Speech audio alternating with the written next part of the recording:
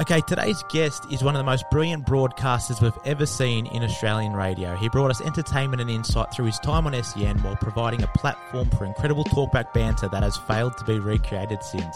He kept us company for over a decade with Evenings with Mark Fine and never shied away from giving us his open and honest opinions, especially on Finey's Final Siren.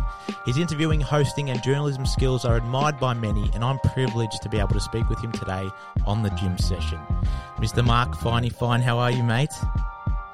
Good. Sounds like I wrote that intro. You did. Thanks for sending that before. It worked well. Hey, what does life look like for you now, Finey? What are you doing? Well, in terms of my connectivity to football, it's very much through footyology with Rowan Connolly.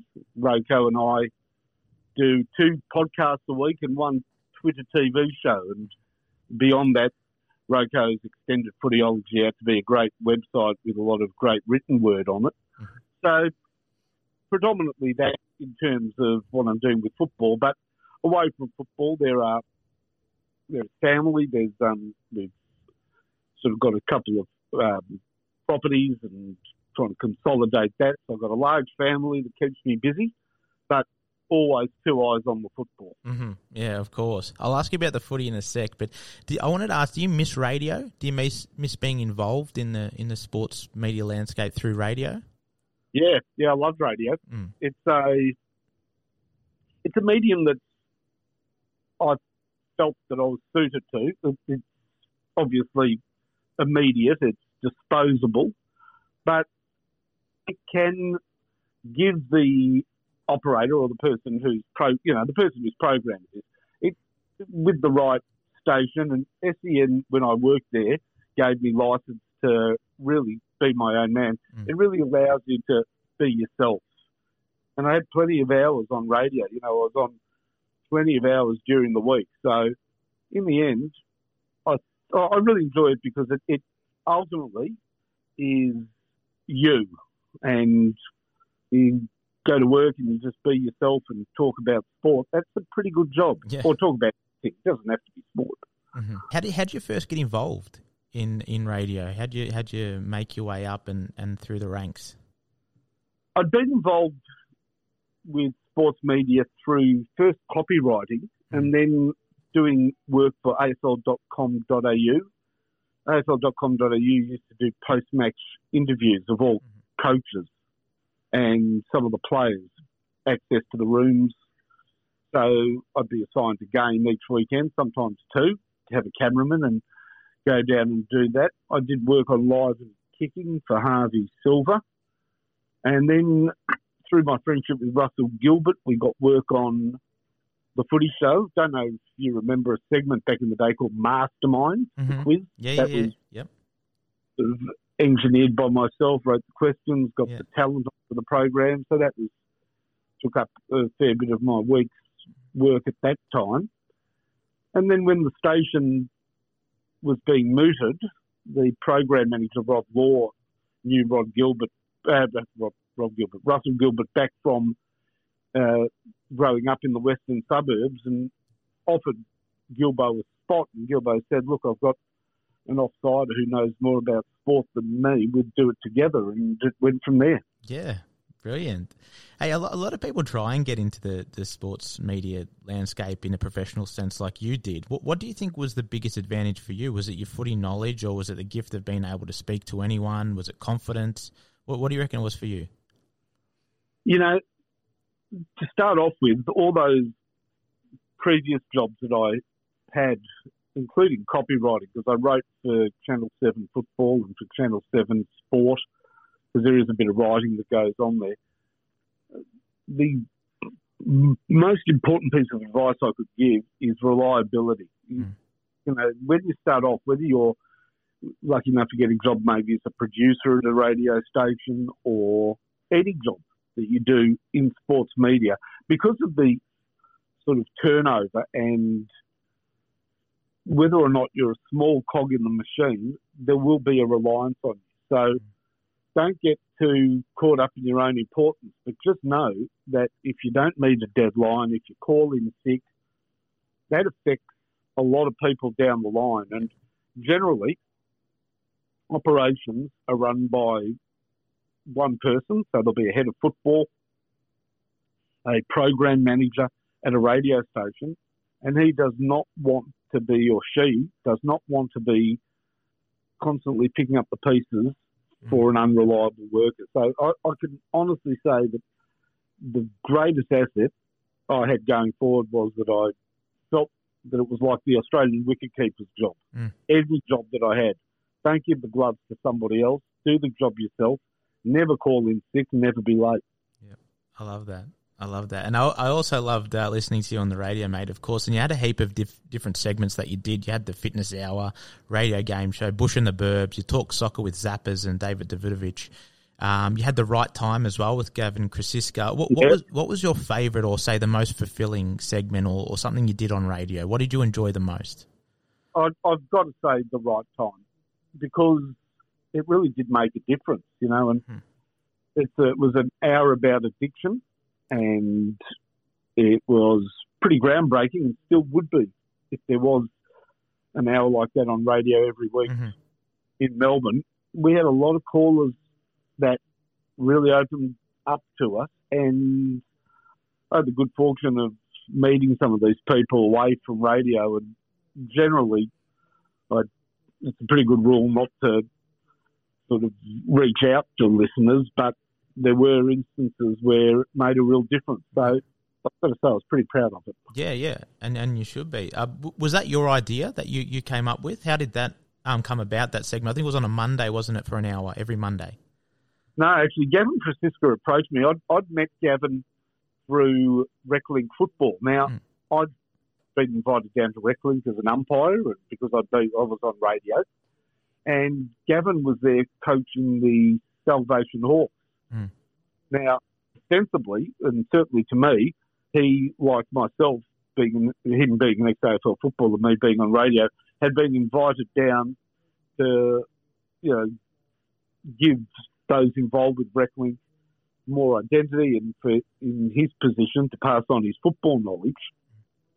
Now, Gavin rang me up one afternoon and said, I want to have a coffee with you. And we went and had a coffee, and I couldn't believe what he told me over the next 45 minutes to an hour. He said that in the next day or so, he'd be hitting the headlines because he'd done a one-on-one interview with Eddie Maguire. And then he went on to explain that he had suffered the disease of addiction most of his adult life, or all of his adult life, and through his teenage years, and had played his entire league career addicted to speed, addicted to marijuana, and other sort of aligned addictions came out of that with gambling, but that was later on. And that he'd gone public with it, and he didn't want what had happened to him to be a sort of a headline forgotten in a day, because his story was that he's almost lost everything, lost all his money from football, and his wife basically put him in the car and took him to a rehab centre and said, if you don't go in and get help, I'm taking the kids and we're leaving. And by the time I met Gavin, he was part of Reclink, not because he'd been invited down as a footballer, but because he'd gone through a rehab program and become a drug counsellor. And that was all pretty private, but that world opened up, and he said, is there anything we could do on radio that would make my message that's going to ring loud and clear with Eddie in the next couple of days resonate? And I came back and I said, how about an hour every week? And from that grew the Right Time. Brilliant. And it's really admirable how he's come out open with it, and how much he wants to help other people. Do you still keep in contact with Gavin post radio? Look, I don't keep in contact with him, but I see him annually down at the Reclink finals, which held at St Kilda at the Peanut Farm. And, I've run into him a couple of times. He's still fighting the good fight. He does it professionally now with his own rehab program. And I think people and I think everybody's been touched by addiction in some way, if not directly, if not friends or family, then certainly understanding basically the society we live in has an undercurrent of battle with various addictions. And, it's not a matter of a tide that can't be kept back, but it's a fight that he'll be fighting for the rest of his life, because I think it's part of human nature. Yeah. Hey, your time ended at SEN in 2018. A lot of people weren't happy with it, including myself. I enjoyed listening to you, and you had a lot of loyal listeners. You said at the time, I think, I wouldn't have an ego if I didn't think it was the wrong call, but I respect their right to make the decision. What were the feelings at the time? Look, I mean, the company had chosen, the board had chosen to basically not as much merge with Croc Media as be sort of taken over by Croc Media and have as its director, have as its station manager, and also follow the direction of Craig Hutchison. So that's the direction the company's gone in. Now, I know I've listened to the station since, and it's very different, but it's not unexpected. I mean, Craig has nationalised the brand, and in doing so, he's gone for more identifiable figures. I sort of understand his philosophy. I still believe that there would be a place for me on that station. I don't think Evenings is treated with anywhere near the respect it deserves, which is crazy. I mean, it shows to me a little bit of Craig's inexperience in radio, and something that he hasn't really managed to catch up with. So whilst he is brilliantly adept at selling the product and has been successful in nationalising the product, though I don't know whether that success runs to the ratings. One of the sort of basic precepts of radio is obviously the most important ratings period. Where you get the most money is in breakfast. You know, you start off start off early, and that's where all the big teams are. But it's generally understood that the station that somebody goes to sleep with or turns the radio off on is the same station that they wake up on and get into the car to. So that was my responsibility at SEN. Do a good evening show, because that's the radio station that people come back to first thing in the morning. And it's always been a philosophy of radio, but I don't think they pay evenings anywhere near enough respect on SEN. And to me, there's always been the sense, since the station's been taken over, of the tail wagging the dog a bit, in that if you've got money to sponsor an hour, or basically they drive hard for the cash sale, and I think at times it's compromised the radio station. I'll honestly say it, hand to heart. Yep. And I don't say this with any joy, because I'll explain why. The station's not as good as it was. The ratings say that. The general sort of mood in the street, the zeitgeist is that station isn't what it was, and that's not a good thing. And I take no pleasure in that, because the biggest part of my broadcasting resume, in fact my professional resume, is the time I spent at SEN. Now, even though I'm not there, I want SEN to be a big, powerful station. I want it to rate 8s and 9s, so when people look at my resume and see that I was there for 12 years, they go, gee, you were part of SEN. I don't want to see the station wither on the vine, because that does nothing for my time that was spent there. In other words, you know, you'd want to have 3AW on your resume, not 3MP. So more power to SEN, and I hope they can find more ratings and find the formula that people love. So have you've got aspirations then of returning to radio? Oh yeah. I mean, I'd with the right offer, I would return tomorrow. Well, I'd love to hear you back there, but in the meantime, you're still you're doing your stuff with Rocco, which I enjoy listening to. How's he like to work with constantly? What's he like, Rocco? I mean, look, he is intense, passionate, and we've been, driving that footyology product now for 6 years. Yep. So it's no gimme. In other words, and we both expect this of each other. to understand football, to have watched football, to know what's going on, to be on top of things. And I would say that he's, at the same time, not easy to work with in the best possible way. Yeah. In the sort of way that, you can't just bludge your way through. And I think you'll find a few football members of the football media come the second half of the season, start sort of fudge, they know how to fill in the gaps, so to say. Yep. Can't say that with Rowan or with me. So in the best possible way, he's not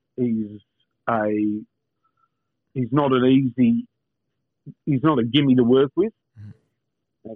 But beyond that, his football knowledge is great, and beyond that, he's a great bloke. So no matter what, when you work intensely together, you butt heads occasionally. Mm-hmm. The overriding feeling of working with Rowan is absolute pleasure, absolute joy. Yeah, brilliant. All right, finally, speaking of footy, I'd like to play a quick game with you. It's called Fine or Not Fine. Okay, so I'm gonna give you a statement, and you tell me if that's fine with you or not fine. Okay, as you can tell, I spent a lot of time coming up with that name, so let's hope it goes. That's a great segment. There you go. We should be on radio together. Well, you know what? I've got to say, one of the things that I'm proudest of on radio was how we named our segment. Yeah. Yes. We had really good names for segments, like. We did league teams, but we couldn't use league teams, so we came up with selection dissection. Yeah. Which I think people really sort of liked. The Right Time was a great name for that segment. Our look at local and country footy, the bush and the burbs. Yep. People still sort of use that and talk about it as though it's public property. No, it's not.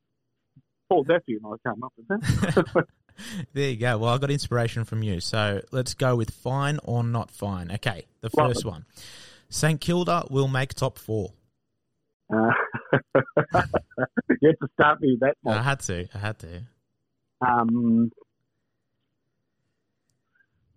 Not fine. Oh, not fine. Jeez, there's so many St Kilda supporters here just absolutely in tears because you were the one man who was giving them hope. Surely, if you got to believe in them after that.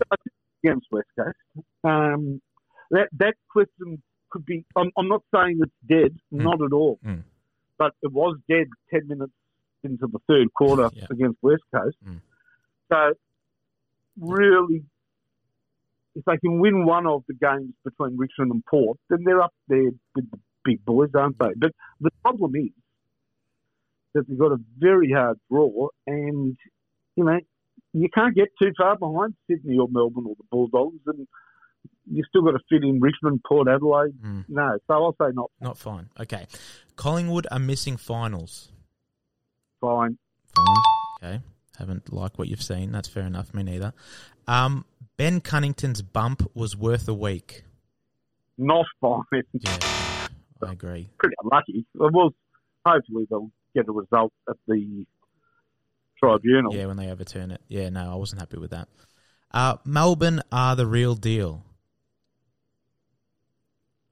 I can't believe I'm saying this, but fine. Yeah.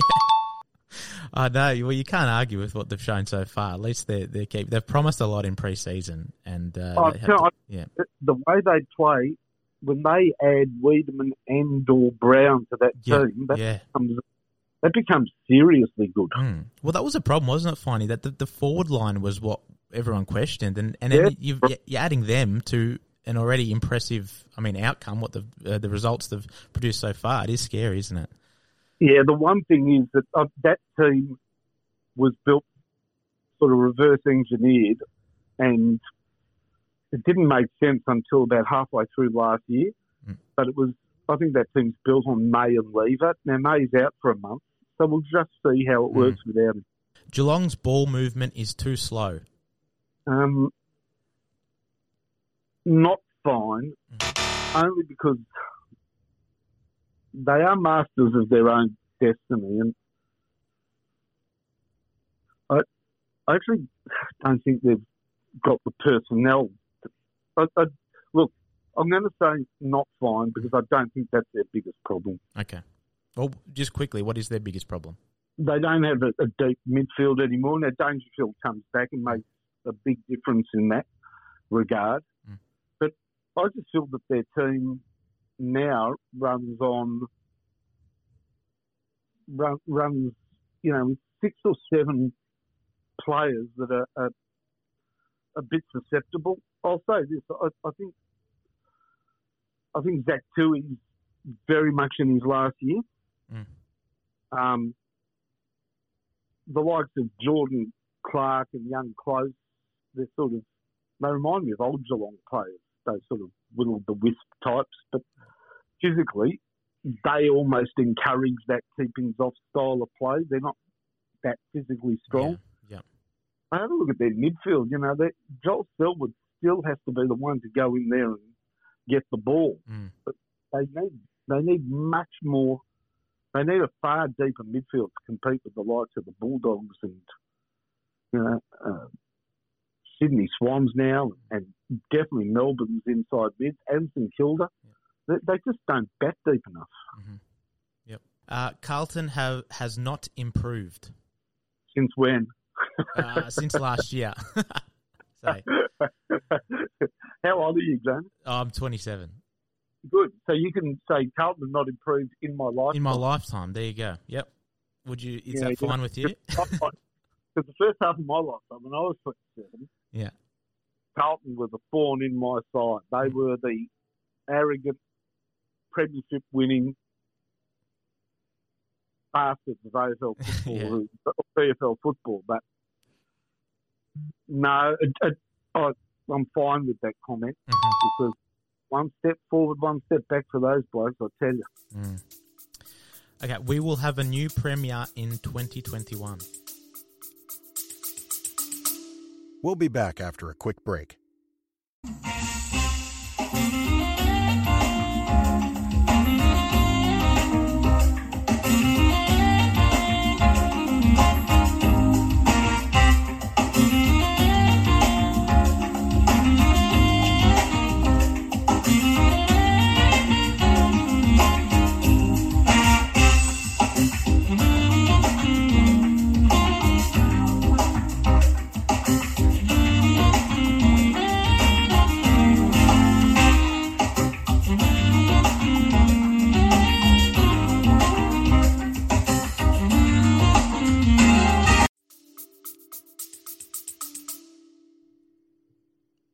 Are you saying Daniel Andrews is not going to make it out of?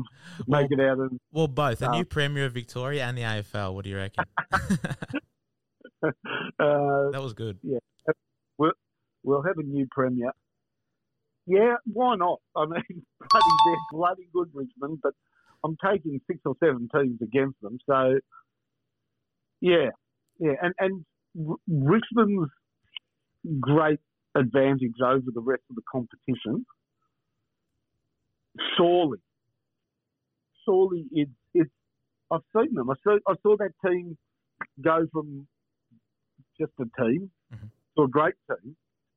Surely it's in method and in self-belief. Now, after 4 years, 3 premierships and that third, surely the other teams, one other team can not only mimic that, but can improve on that. If not, then Richmond's formula for success is far more hidden than I believe it is. Yeah, well, let's hope it's hidden because I'm a Richmond man, so let's hope it keeps going. So. I mean, it's brilliant well, there's 2 theories. There is, and I subscribe to both, which is unfair. Theory 1 is that there is this self-belief and methodology that Richmond can unbottle, especially towards the end of the season, that is unrivaled. And the other theory is that they've just got 21 blokes that match it with their opponents, plus Dustin Martin, which makes them untouchable. Mm. So what theory do you subscribe to? That it's a team the team's brilliant, or you're just lucky to have the best player of all time? I'd like to think the team's brilliant, but definitely having Dustin Martin doesn't hurt, I'd say. Can I be like you and just subscribe to both? Yeah, okay. Yeah. It depends which week. Yeah, that's right. And this leads well into the last one. The last one of fine or not fine is this. You would trade Jack Steele and Jack Billings for Dustin Martin. Now, how long do I have to decide on this?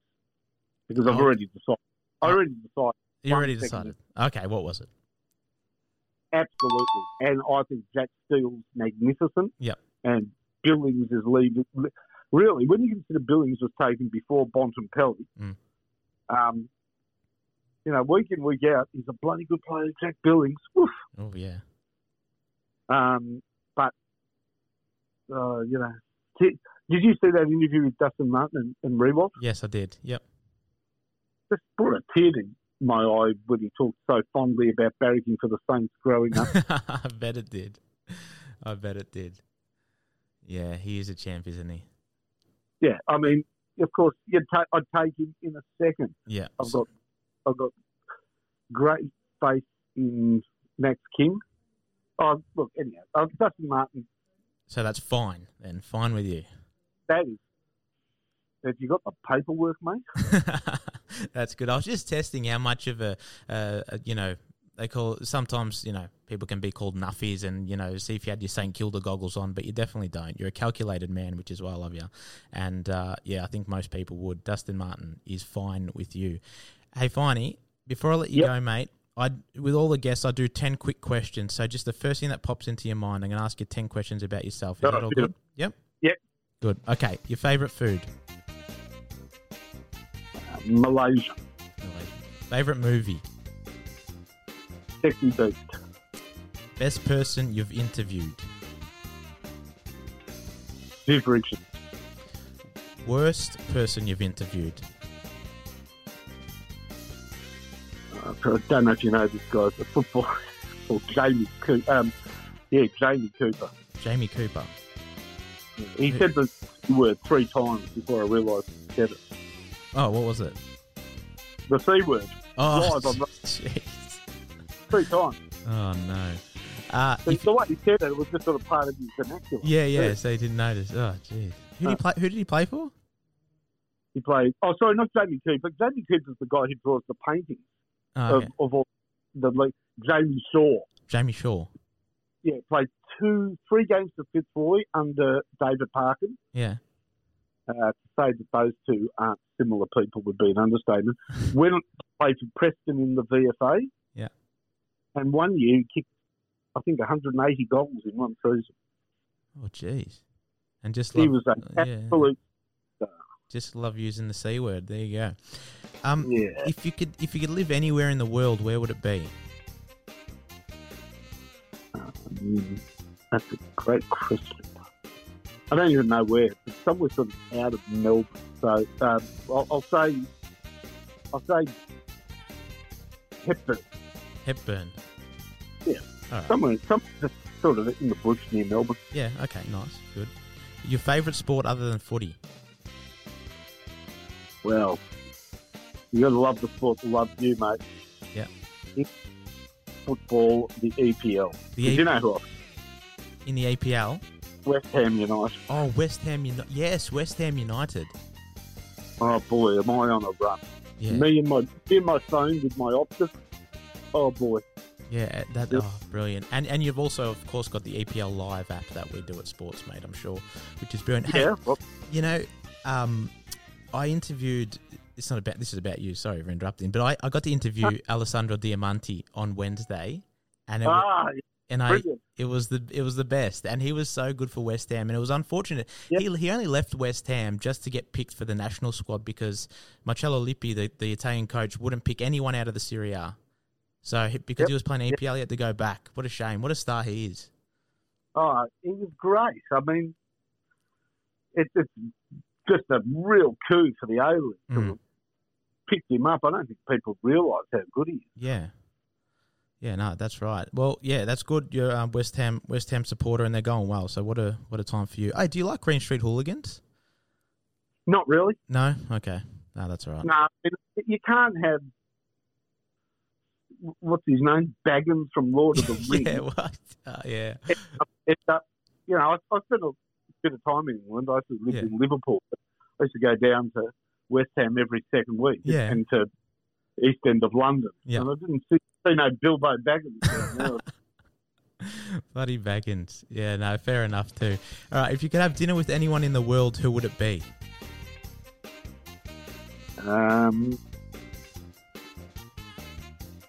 Well, beyond my family, that's the right thing to say. Yeah, of course, but no, someone else. I've dinner with him every bloody night. Yeah. If I could have dinner with anybody in the world, it would be... Look, this is such an obvious answer. And because I think he's a complete and utter nutcase. Yeah. But it's got Donald Trump. Donald Trump, yeah. What an interesting dinner that would be. And I am no fan of Donald Trump. Yeah. But half the reason is because of his diet. Because he only eats 3 things, apparently. He only eats Macca's, King, or well-done steak. I mean, what a weirdo. Yeah, no, that is and weird. And Macca's, he eats, at Macca's, there's only 3 things he eats. What's that? What are they? The quarter pounder. Yeah. Now the most ridiculous, the fillet of fish. The fillet of fish? He eats fillet of fish and nuggets. He doesn't eat fries, but he's a huge fillet of fish eater. That's so weird. Yeah. I only get that on Good Friday. You do eat it on Good Friday? Only on Good Friday. If I had to, sometimes we went for a trip if we're going away for Easter and you can't have meat on Friday, so I'd have a fillet of fish, but that's it. Yeah, I mean, last time I had a fillet of fish, I thought, this cannot be for real. I mean, it was like, is that fish? What fish is that? I know. So what do you get then? Are you quarter pounder man then? No, I'm an old traditionalist. Big Mac. Big Mac, chocolate thick shake, and fries. Yeah.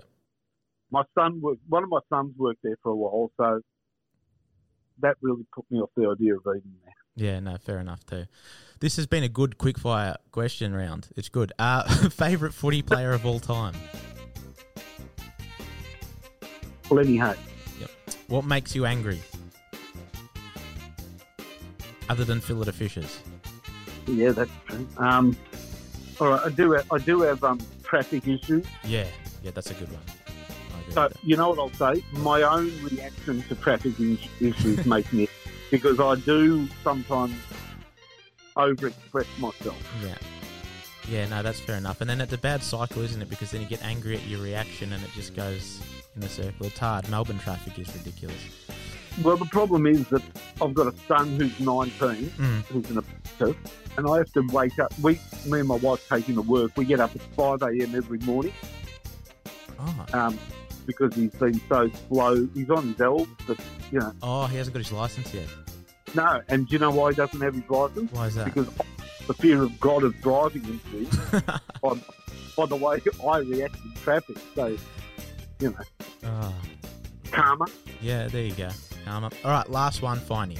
If you had full control, what is one thing you would change about the AFL? One thing.